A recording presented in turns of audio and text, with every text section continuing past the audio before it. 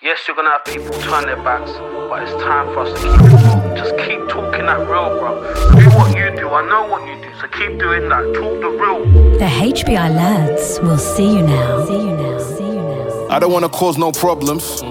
I just want to live my life, but I keep... And we're back, HBI Podcast, Health, Business and In Between. And it's the Dangerous Duo today. It is myself, Dr. Bridger, and Mr. Benjamin Humphreys, physio. And today, we're talking all things pregnancy. That's right. Dan's busy on a plane on the way to Barbados because that's the lifestyle that a young single man lives, whereas the dads are going to talk pregnancy. And specifically what we're going to deep dive today is sort of like taking care of the pregnant patient. Now, obviously within every profession, there is going to be different levels of understanding, education, or want to work with pregnant people. For me, it's always been a major passion of mine. My mother is a midwife, so it was always something that I was around for a very young age. And I do think it's an area, for pregnant women, I do think it's an area that's under-supported and underappreciated.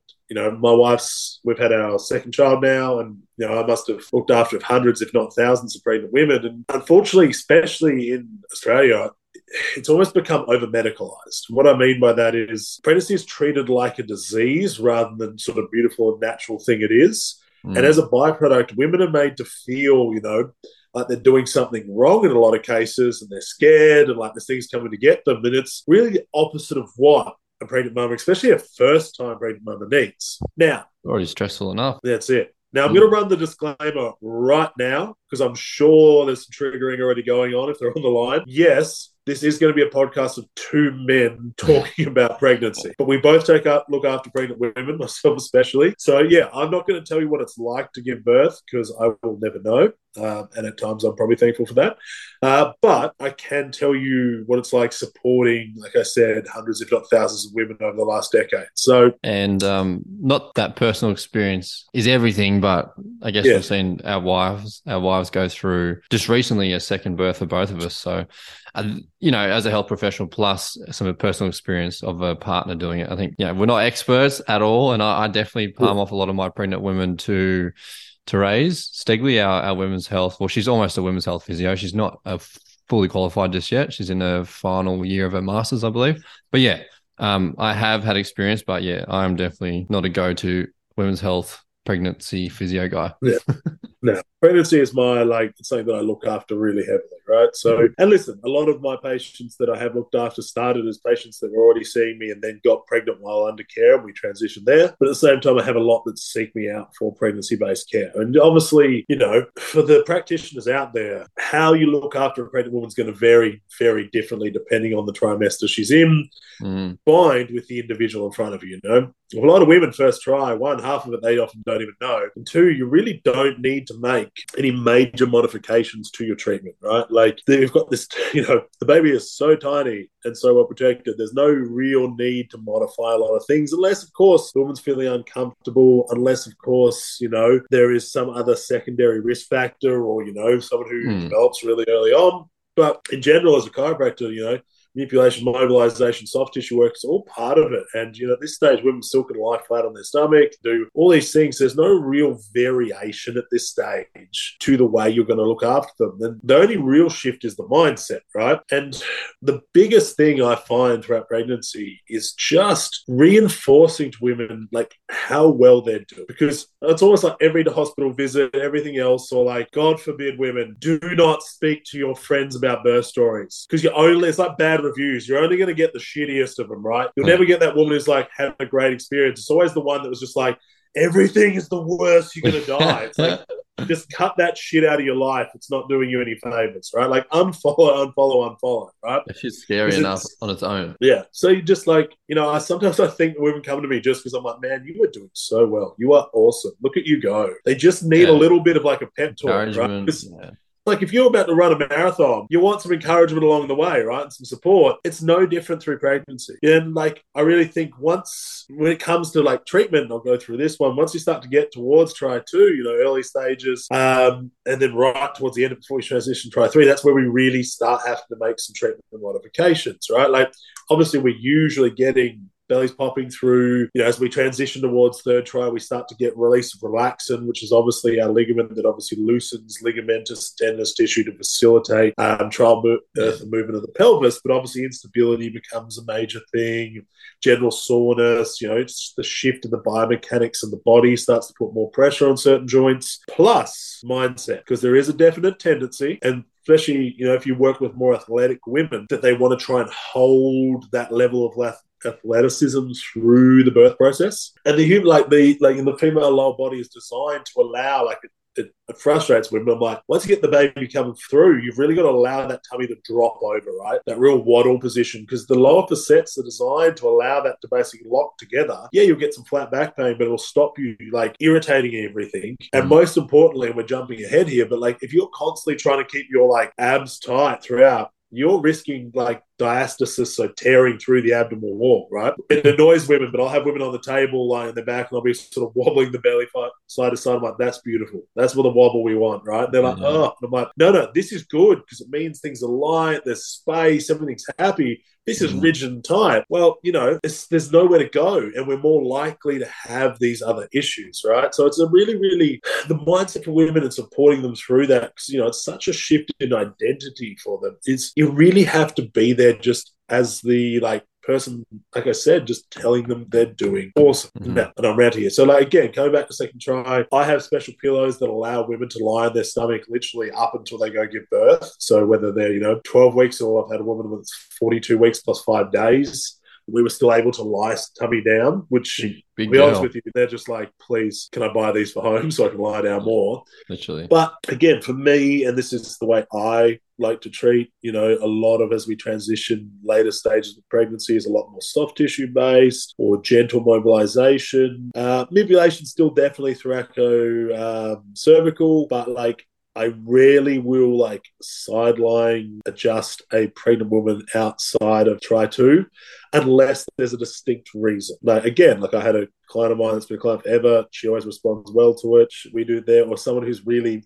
flared up a sacroiliac joint late stage, I would trial more mobilization work for 1 or 2 sessions. And if that's not improving, then I might look at it. And again, it's not that it's difficult at all. You just got to minimize the rotation components. But for me, it's always if you can get the same result with less, that's what we're going to do, right? As a secondary to that, one of the biggest issues I see looking after pregnant and moving forward to later stages is a fear around lying on their back. I don't know if you saw this with your wife there, Ben. No, she was so casual about it. Yeah, because she should be, right? She to tangent here a little bit. There's so much, obviously this is more personal experience that a women can read, and so many people giving their opinion. Obviously women going through it are always going to sort of want to share stories, like you said, through the birth stories, but often it's not really warranted advice. Anyway, to me personally, she just she spoke to an obstetrician about it, and he just said, look, you do what's comfortable with you. There's no pressure. If you don't want to read any books, don't read any books. She mainly got her, pregnancy, maternal sort of advice from her mum and my mum. Women who her mum had 5 and then my mum had 4. So, she took a lot of advice just from her direct immediate family rather than sort of getting opinions from left, right and center, because she was very overwhelmed with it all and thought, should I do this? Should I do that? So she was way more comfortable just getting the advice from my mum and her mum. And then, there wasn't all this extra fear around, as you said, lie on the back. Sure, you need to know that. Sure, you should, angulate your back a little bit and make sure there's no pressure on abdominal vena cava or, yeah. Yeah, so it's femoral abdominal vena cava is the reason. But again, it's so rare. And I've literally had a woman at 24 weeks. I was like, all right, lie on your back. And she's like, I can't. I'll kill my baby. And I'm like, no, that's not a risk at all for a start. The risk is nerve compression and vascular filling through the low limb. But I was like, do you feel anything when you lie on your back? She's like, no. And I was like, well, then it's a non-issue. Again, I'm blessed to have a mum who's a midwife for 30 years, who has been talking about this since day one. So, with my women, and obviously we don't spend huge amounts of time, but it's lie on your back. If you start to feel something, you'll let me know. The same goes for advice for women in terms of sleep position. It's whatever feels comfortable comfortable. But your body's intelligent. Like, this is the big thing, especially with pregnancy. Robust, you've never seen resilient. Yeah, amazing. Yeah, like you've never seen a body more intelligent than when you see a woman go through the pregnancy process, right? And like if your body creating another life, it's crazy. You can't even comprehend it. So like if you're lying there, it's like going wrong, your body will wake you up and you move, right? Like it's like we think our bodies are these dumb pieces of inanimate object that don't have any intelligence in them. It's wild, right? So again, we need to take that fear away. And then for me, it's just everything is about just deloading pressure on the system. We want good space. We've got movement. If we can have that, we know baby's more likely to get into good position to, initiate the birth process, to minimize getting caught and all these things, right? So we really want to support that throughout that process to go through there. And then, like post-birth, I had this post that I put up just after my wife gave birth to our first. And it was that, if someone comes to see me for a rolled ankle, I'm going to tell them it's probably going to be 12 to 16 weeks till it's fully rehabbed. You just had a baby. Give yourself some time. Right? Like, as you see these women, like 3 days after giving birth, trying to go back to the gym or trying to do these things, you're just like, I just need you to have a breath and calm down, right? Yeah, just chill. And like Gypsy did it, she went too hard and then just blew herself out and then was down for a couple of weeks, right? So you have to, you've seen all that, the models that like 4 days later on the catwalk again, you're just like, that's not good. And I would almost guarantee that person's going to have prolonged issues later on. But we can't, this is the epitome of a time where you just can't compare yourself to others. You have to go with your own flow. And you really have to support yourself, and like with those around you to just find what that rhythm looks like, right? And be a little conservative. Like, we still have to remember, relaxing's going to hang around for another 3 months post-birth. So you are at higher risk of injury while that's happening. And if you're, like, I've watched women doing like full explosive CrossFit classes 2 weeks later, and I'm like, I'm really proud and really supportive if you think like that's like you really want to do, but are you doing it because you love it, or are you doing it because you've got this idea from a societal point of view that you feel like you need to get back in shape immediately? Because if it's the second, the juice is just not worth the squeeze, right? I think you touched on some good points there. Like, again, not that this is our realm, but it depends on obviously the influence and whatnot. But I guess it might also come down to the self-esteem of the woman.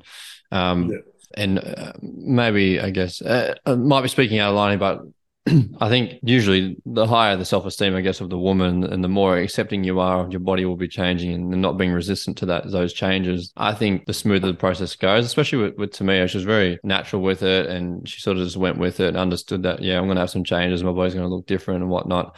We did the chiropractic throughout, she did some physio treatments throughout, and we can talk about how we modified some things for her, but I had a client, she had twins and then was going back to like compound, like pretty heavy group training, like she had like some form of prolapse or something. I think she went back in, she had maybe abdominal hemorrhage as well. Like afterwards went back for another surgery, like pretty hectic shit. Like, especially as like, as you said, after that first week to 3 months after, like they still bleed and they're still gonna have internal like bleeding and hemorrhaging and whatnot, like obviously life-threatening sort of stuff. And she was just going crazy on her training. I'm just like, I said, look, you've had, you're just naturally giving birth to twins. You've had an abdominal surgery on top of that. It's only been at that stage, maybe 2 months after surgery and the birth and whatnot. And she was like, looking in great shape and whatnot, but I'm like, you're at pretty big risk of like the rectus diastasis tearing the abdominal wall. So it hasn't healed properly yet. Like, you've gone through it. Like, you need to acknowledge that you've just had twins, first birth. You've had a surgery as well, had some complications. I'm like, that's a big deal. So I want you to know that, like, as you said, you've done a great job so far, and I don't want to scare you, but you are at risk of like tearing the abdominal wall. You're at risk of, potentially some other serious stuff. So just keep in mind that, this training, it will come over time, and we can set you up and guide you on some strength and conditioning, return to training, running, whatever you want to do. But be aware. And I think that's sort of what I'm getting out of this conversation, is that the more, I guess, appropriate information, the better, because that helps destigmatize and reduce the fear around a pregnancy. But I think a really important job as the practitioner, and me, because I'll do a bit of soft tissue work, cupping, needling, whatever. It does change throughout. I've got some information from our doctor of Chinese medicine and naturopath that we work with at the health press, Rachel and Rhiannon, and they said, you look around like the pregnancy, just don't do any heavy cupping or needling around that sort of pregnancy sort of section of the spine and the rib cage, the trunk. But other than that, I think the best advice you can give these people is the best thing you can do for these people, is the advice on the training and the musculoskeletal management. As you said, we're not fertility specialists, we're not obstetricians, we're not endocrinologists. Like in my opinion, should you be giving that advice? Maybe you need to taper it with, it's personal recommendation. This is not my professional opinion. But I think that advice was super helpful for this woman, and just as you said, just to chill. Take it easy. Things will come back. Like, it just takes time. You're just gone through a hugely traumatic time for your body, and not traumatic as such, but huge changes. So therefore, you should respect them and just give yourself some time. Yeah, 100%, right? Like, it's no different to if you took like a bunch of time out of the gym. Like, and this is the thing that worries me at times. Your patient's going, all right, I'm just going to go straight back to what I was doing before I got pregnant. It's like, that was a while ago. We're going to need to build that back up, right? And again, it's like anything. As long as you acknowledge the start point, but I think actually more importantly that you acknowledge the why. So no training is worthwhile without an intent. And so as long as you're honest about why you're there, whether it's for mental health, whether it's, you do want to improve the body, sweet, this is what the journey looks like, then there should be no risk. And it's about really supporting yourself with a good team around you. This goes through to this is, I think, something that really needs to be caveated as well with what training for pregnant women, right? Like we said, it's no different to a lot of ways treatment. First up, don't probably need any major modifications unless there's a particular issue with morning sicknesses and stuff like that. As we go on, you're generally going to take a lot of your more explosive work or direct ab workout. And the level of that will depend on the level of the individual, right? Like a more well-trained individual can push longer, right? And someone that, it's relative. If you're relatively untrained, suddenly trying to get in and get trained and you try to is probably not the time, right? No. But it's no different during as it is after, that we then have to figure out where we're starting from and take that time to move through. And it's getting a really good team around you. And this is, you alluded to it before, Ben, but I think this is a really important one, particularly for our allied health listeners, is what's in your scope? Because I do know, and I will speak to my own profession, there are times where I see, I don't know if it's out of scope, but it's not exactly within, right? So you see a lot of discussion around fertility, nutrition, stuff like that, around like pregnancy or getting pregnant and post and all these things. And, I did a couple of crew that I talk about have post-grad masters, which fair enough, right? But as a standard allied health practitioner with base training, it's probably, you can parrot some stuff. Like if you've done some reading, listened to podcasts like, hey, I listened to this, they were talking about this, that's just me passing on info, it'd be worth having a look at. Or a woman, I guess, who's gone through it. Yeah. Like, if you're going to manage stuff, and especially people paying you for that advice, you want to be real careful about how far you string that bow, right? Like, I often in the modern world, and I literally saw, and this is off topic, but forgive me, obviously an allied health practitioner who shall remain nameless, who was attempting to, I would imagine, start their, glorious coaching career. And their initial masterclass was on releasing the pec minor. And I was like, that's it? That's like, come join me for my pec minor release masterclass. I was like, what, 2 minutes? Do I tune in? Like, oh, we're done. All right. Done. I was like, if it's any longer than that, you're doing some voodoo shit there that I don't want to be part of anyway, right? So first you've got to align the chakras before you release the demons. But you get what I mean, right? Like, you have to decide, just because you don't want to, I'm going to handle the MSK issues that go along here. I can offer you training advice around it. But hey, you might want to go see this, colleague of mine who specializes in, postpartum exercise. Or, my wife right now, she's got some stuff post-pregnancy. She's seeing a women's health physio to deal with that, because that is not something I deal with, right? One, very male, so a few issues there that we're not the person to deal with, right? So I think we just have to remember that we're, again, we talk about this all the time, it's finding the team. And so, if you have pregnant patients, so if you're pregnant yourself and you just happen to find our podcast for some reason, finding that team, whatever that team is for you. But often, I do use the expression, when you're looking after a pregnant patient, it's the opposite of a normal presentation, where as you go along, you'll see them more often, not less often, kind of thing. So it'll start less frequent, and then when we start to get towards the end, the stress is going on the system, we're going to bring that a lot closer because you want to make sure you're supporting that. Like I've literally had women on their way to the hospital swing through the clinic, and we're literally like it was like party of the Red Sea. They run through, jump on the table, you adjust them, you like make sure this body is ready, and they're like, go have a baby. Like, everyone's cheering them out. It's amazing, right? It's such a cool thing, but it's just like a really important like part and time in their life. And it's why I'm so really passionate about it, because I just don't see it being appreciated. I see women feeling like there's something wrong. And like even my own experience going through obviously nutrition-led care, which honestly I wasn't a huge fan of because it was just all medical procedures, insurance. If you don't do what we private. Tell you get public as well.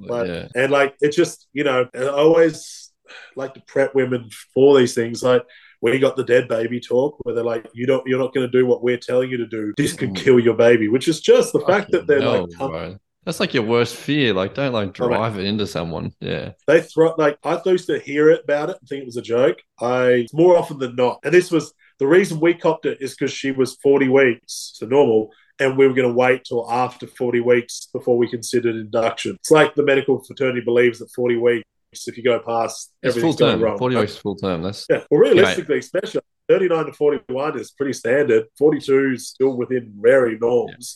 Unless there's and this is where, to me, I had gestational diabetes and whatnot. And they go, look, higher risk of stillborn after 40 weeks. Therefore, look, we'll just run you up until 40 weeks, and then if you need to, we'll do the induction and whatnot. But I think.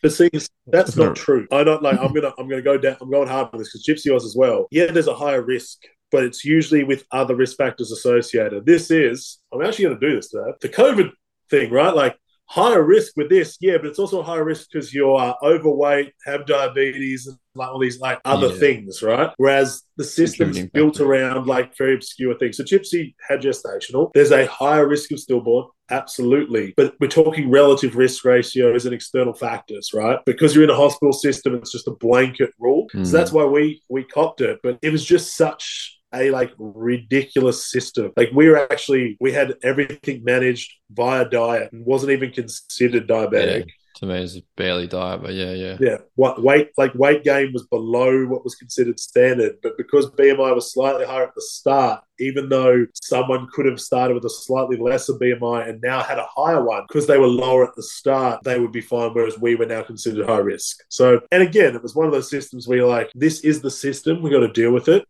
but you don't have to agree. And that's why I always recommend, this is more just personal, going through multiple birth processes there, is just like we had a plan and then we adapted to the plan during the process. It's a best laid plan. I handled all discussions with doctors and stuff like that. Gypsy went to work. I supported her, and there was a great, amazing experience for us. So listen, I'm going to wrap it in today before I just start tiring down. But please, if you are an allied professional and you are looking after pregnant women, it is such an important time. And just give them everything you can, right? Like support them, tell them how well they're doing, give them a hug. Like, sometimes they just need a hug and support and just be told they're doing awesome, right? Like just remind them.